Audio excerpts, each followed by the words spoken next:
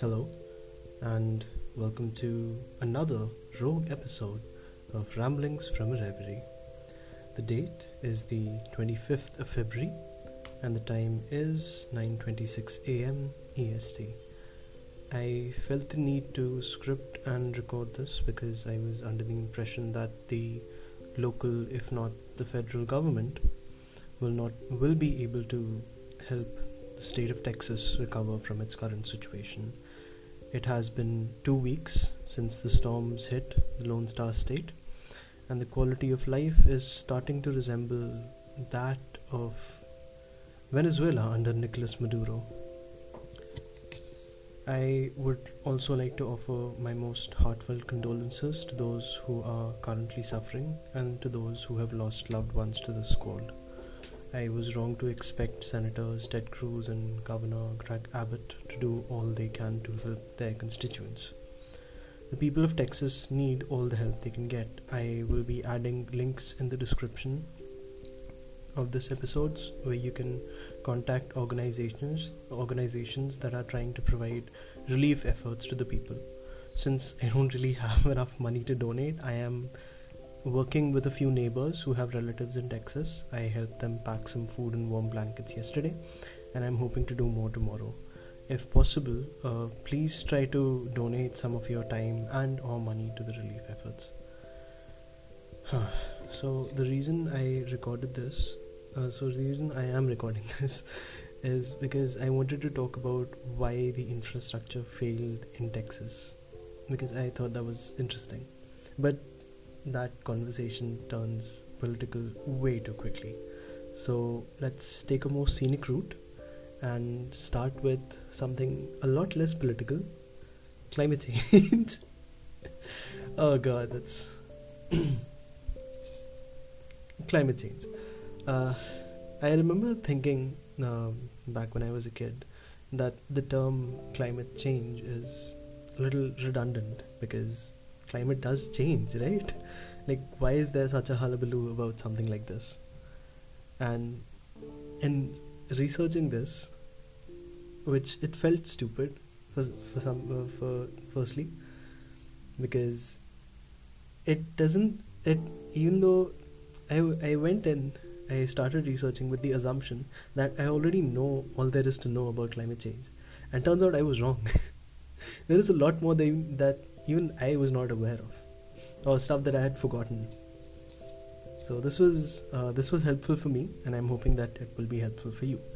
So yeah, coming back to the question, climate does change, right? So why are people so up in arms about this? Turns out climate does change, but not as frequently as weather. Okay, so studies in the field of archaeology, oceanography, geography, and other disciplines have concurred that the glaciers around the planet have frozen and melted due to climate change. Well, not exactly. They didn't freeze and melt because of climate change. Yeah, it was. Never mind. I shouldn't ad lib. Oh god. Okay, coming back to the script. Just, right. Glaciers around the planet have frozen and melted 7 times in the past 650,000 years. 7 times in the past 650,000 years. Ooh, that is a lot. And it's okay to put that in perspective. Humans, or the earliest human being, is recorded to be as the earliest human being, or the earliest human skeleton found was around 2 million years old. So humanity has survived climate change 7 times over. But that's but that was nature. That was natural. What is happening right now is not natural. Okay, so let's come back to the script again. When glacial ice melts, it turns into water and flows into the oceans. With me so far? Okay. Because the water is flowing into the oceans, the sea level rises because of this, and it submerges large areas of habitable land. This is how islands are created. Now, the fun fact: there used to be this huge chunk of land connecting the British Isles to continental Europe. It was called Doggerland, and it was because of an underwater landslide that triggered a tsunami, and that tsunami submerged the entirety of Doggerland. And we know this because shipping trawlers, I believe that they're called shipping trawlers, I'm not sure, but yeah, there are ships that have that like drag nets across the seafloor. I think I've covered this in a story before. So when they did that, they caught a lot of shrimp and stuff, but they also sometimes some of them came back with artifacts like axes or like stone tools and stuff. The stone tools is bone tools, I guess, or chunks of a hut or something like that. And some areas which were accessible were excavated, and we know now that a lot of communities existed and lived in Doggerland because it was prime real estate. It had equatorial climate. Shit. It had equatorial climate, or at least climate that was good enough for people to not freeze, and not hot enough to be the Middle East or something. So, yeah, climate change has happened before, and it will probably keep happening. But the rate at which it is happening is what is alarming. Okay, so coming back to the script, weather and climate are two different things. It's like the difference between bulls and bison. So bison are local to the US, but bulls can be found in almost every country. Similarly, weather refers to local changes in the temperature of a place. Okay, local changes. An example of this would be the weather of Lakeside, a town in Wisconsin, which I found because I've been watching the third season of American Gods. Another example of this would be the weather of the city of Copenhagen in Denmark. The weather changes based on the time of the year, but the climate stays same throughout the year. The climate of Europe and America does not fluctuate as frequently as the weather of its towns and cities, which is why it would be wrong to use the terms weather and climate interchangeably. It would be the equivalent of calling a bison a bull or calling a bull a bison. If you do that, people will think that you were kicked in the head by either one, or maybe both of these animals. Okay.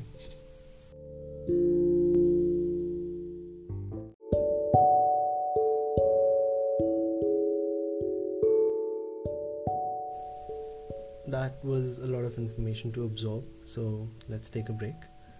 I would like to thank whoever's listening to this rogue episode. I hope that I'm not going too fast, and sorry if some of this is triggering. Anyway, could you guys also just let me know if possible how the quality of the mic is? I don't know how it is. It feels like it's picking up a lot more than the previous one I had, the one that came with earphones. Oh shit, I shouldn't breathe. Oh god. I sincerely apologize for that. I'm so sorry. Okay. I think that break should have been good enough. Let's get back to what we were discussing.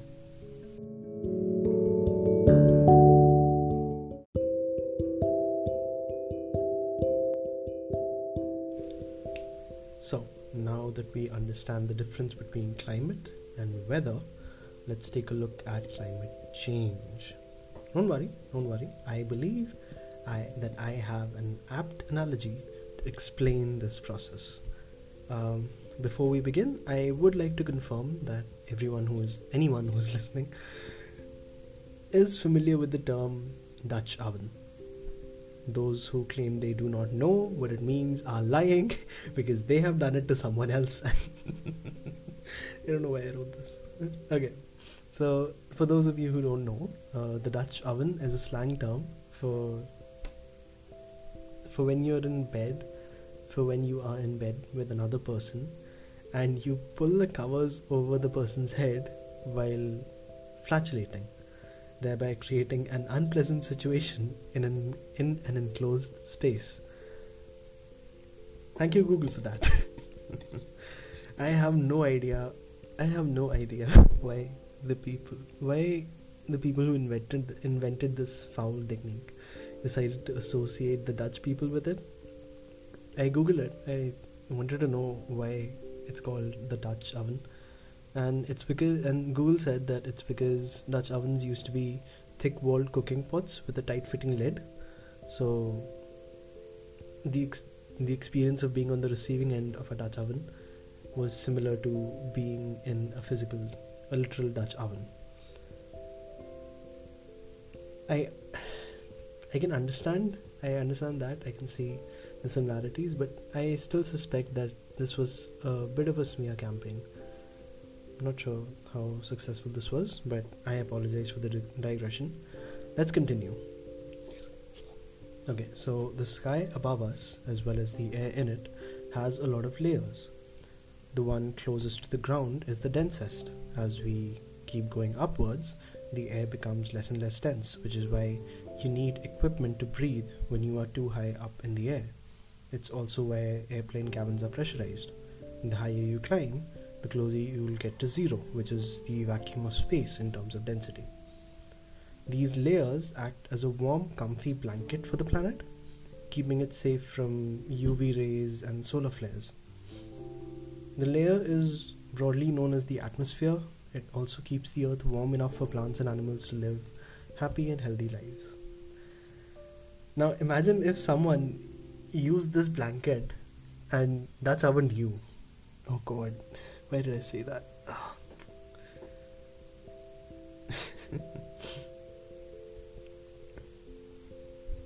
I don't know why I said that. Oh god, I regret that so much. Now imagine if someone Dutch ovens the entire planet. Why did I do this? Why did I write this? How horrible a person do you have to be to consciously choose to do something so disgusting? Well, turns out that is what corporations have done by creating facilities that operate 24/7, 365 days a year, and they are essentially Dutch ovening us all the time. I'm going to puke. Oh god. Okay. Are you with me so far? Great. You are doing a wonderful job of keeping up with so much information. I am genuinely impressed by your resolve. Because considering the content, yeah, it takes a lot of wrinkle brain in order to stick with me and not just close the entire podcast and throw your phone away. Anyway, let's move on to the next question. How are companies Dutch ovening us? God, why did I write these things? Anyway, okay. So the reason, so how are they doing this? Essentially, how do I put this? This is not the only way that they are Dutch ovening us, but it is the most relevant way, because we are talking about why Texas. The broader point is why and how Texas doesn't have electricity anymore, right? So I wanted to talk about how the story about Benjamin Franklin harnessing electricity from nature during a lightning storm, but I am not sure how accurate that story is, because if you think about it, like practically it seems reckless and almost impossible. And I didn't have the time to find enough sources to share the entire story. But I did have enough time to learn about how electricity is made. So in an insultingly short summary, electricity is generated by turbines that provide mechanical energy to electrical generators.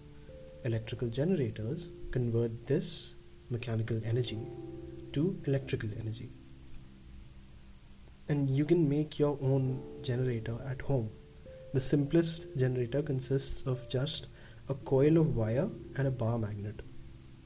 So when you push the magnet through the middle of the coil, an electric current is produced in the wire because of how magnetic energy interacts with electrons, I believe. I'm not sure. I read this when I was 14 and I read this again and yesterday. So it's a lot of stuff that I remember from back when I was 14 is coming back, but it's very jumbled. Okay, so yeah, when you push the magnet through the middle of the coil, an electric current is produced in the wire, and the current flows in one direction as the magnet is pushed in. So I understand that it is hard to conceptualize this, and I have a solution for that.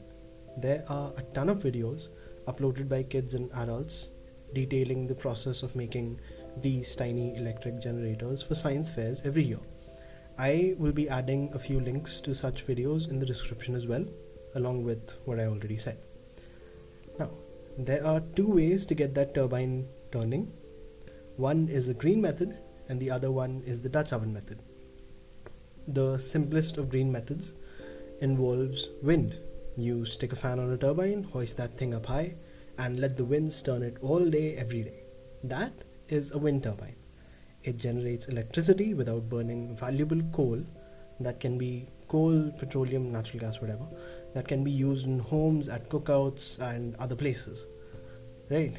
Like, why would you waste coal like that? Anyway, right, another thing I wanted to point out was that there is a huge difference between a wind turbine and a windmill. People tend to use these terms interchangeably, but it feels a little nitpicky to describe or to state that it's wrong. But I feel like it would serve us a lot better if we if we dispelled the misconceptions and made a few proper boundaries around these two terms. So windmills are pretty old, and they use the wind to help irrigate a farmer's land. The principle around in a windmill, I believe, is the Archimedes screw, which is something that helps scoop up water from underground from the underground water table and bring it up without it's just that it just helps scoop up water. It's pretty fascinating. I've seen an Archimedes screw in action. I'll add a link to a video to that as well. But yeah, it does not require electricity, it does not generate electricity, it has no connection to electricity whatsoever. I mean, yeah, the recent models do, because it's a lot easier to use an electric powered windmill to irrigate your land. But yeah, a windmill doesn't do that. Windmill has no relation to generating electricity, and they may be noisy because of the simplistic design and because it's dealing with water, so the possibility of rust accumulating at certain parts is high, and that is what causes the squeaking and stuff. But wind turbines are usually not as noisy, unless of course you're standing right underneath it, then of course you can hear it. So wind turbines are well-oiled machines that are as silent as the wind that powers them. Windmills use the Archimedes screw to irrigate land. Okay, I hope you guys are with me so far.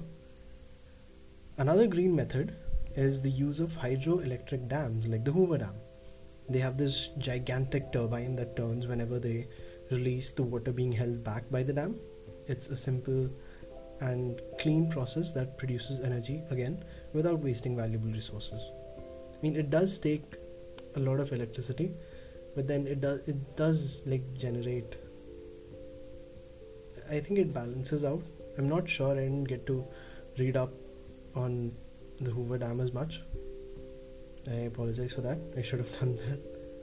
But yeah, It's like this turbine is around. The turbine is at ground level, and they let the water flow in from really high, so that the distance the water has to cover makes it a little heavier.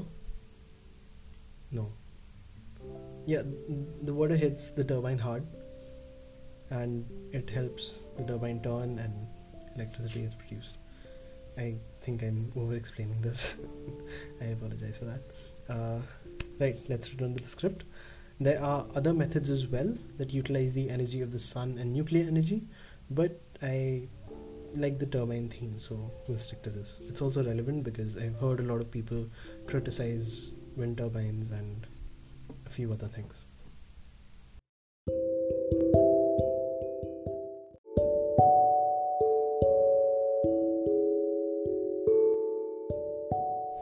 Okay, so let's take another break.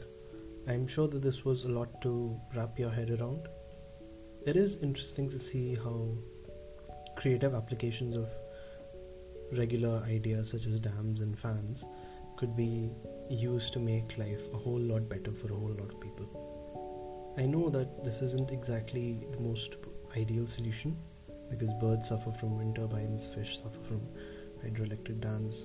There are easy remedies to both of these problems, but I understand why people tend to look at these particular problems and declare the entire concept a waste of time.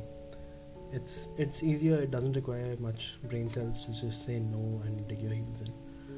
But I think we are at the point where we need to improve upon ideas rather than motivating people to quit pursuing that idea.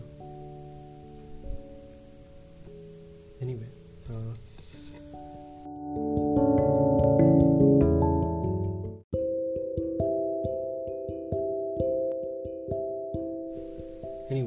let's resume. We talked about green methods of using turbines and producing electricity, right? Now we get to the smelly stuff. Now we'll talk about the Dutch oven method. Da, da, da. I don't have sound effects. I'm too poor for that.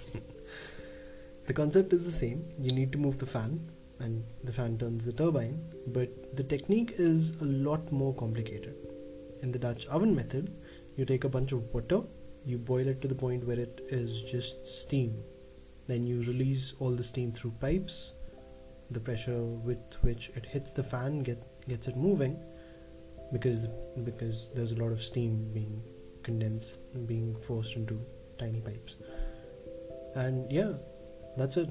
Just high pressured steam, and the rest is history. This method is using up two valuable resources. One is, of course, fossil fuels like coal, petroleum, natural gas, whatever. And the second one is, it really grinds my gears because the second one is water. Or however you say water. Water. I shouldn't do that. I shouldn't do that. I sincerely apologize for doing that. Let's move on quickly. The exact same method is used by thermal power plants and other facilities that operate 24/7 and use non-renewable resources. For those of you who don't know what the term non-renewable resource means, I understand that it's a mouthy term and it has a lot of consonants and vowels. The term defines resources such as oil, water, I shouldn't do that. Oil, water, natural gas, etc. that are not as abundant as sunlight or wind. So burning non-renewable resources tends to release gas into the air. These gases act like farts in a Dutch oven. They create a scalding and toxic environment, poisoning the land and the sky. It destroys the atmosphere, i.e. the comfy blanket. This is what leads to extreme heat waves and freak winter storms, because the comfy blanket that acts as a filter and keeps the Earth's climatic fluctuations in check is being torn and tattered because of all this stupid Dutch ovening. I shouldn't say that. It sounds like I'm racist against Dutch people. That's not true. but I don't like this term. uh, I hope whoever's listening to this can understand how infuriating this is. Like, we've been subjected to decades of Dutch ovening and we haven't shut this down yet. I know people. Oh, right. Dude. I know people who got spanked so hard for Dutch ovening their siblings that they swear to this day that it cost them the ability to sit properly. Oh, God. Okay, I shouldn't get carried away. We still have things to go over. Let's summarize Let's summarize what we have learned or what we have discussed once more before we continue. We learned about climate change and the difference between climate and weather. We talked about wind turbines and the difference between wind turbines and windmills. And we also talked about hydropower dams.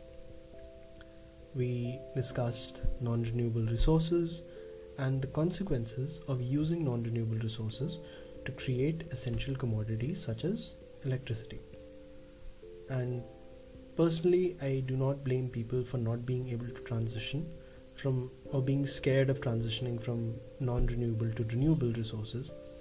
It is new and change is difficult. However, I think that the purgatory being faced by the people of Texas at the moment is a sobering reminder of what the future could be for us if we don't undergo this transition as soon as possible. The consequences we collectively face if we refuse to ramp up the process of transitioning to renewable energy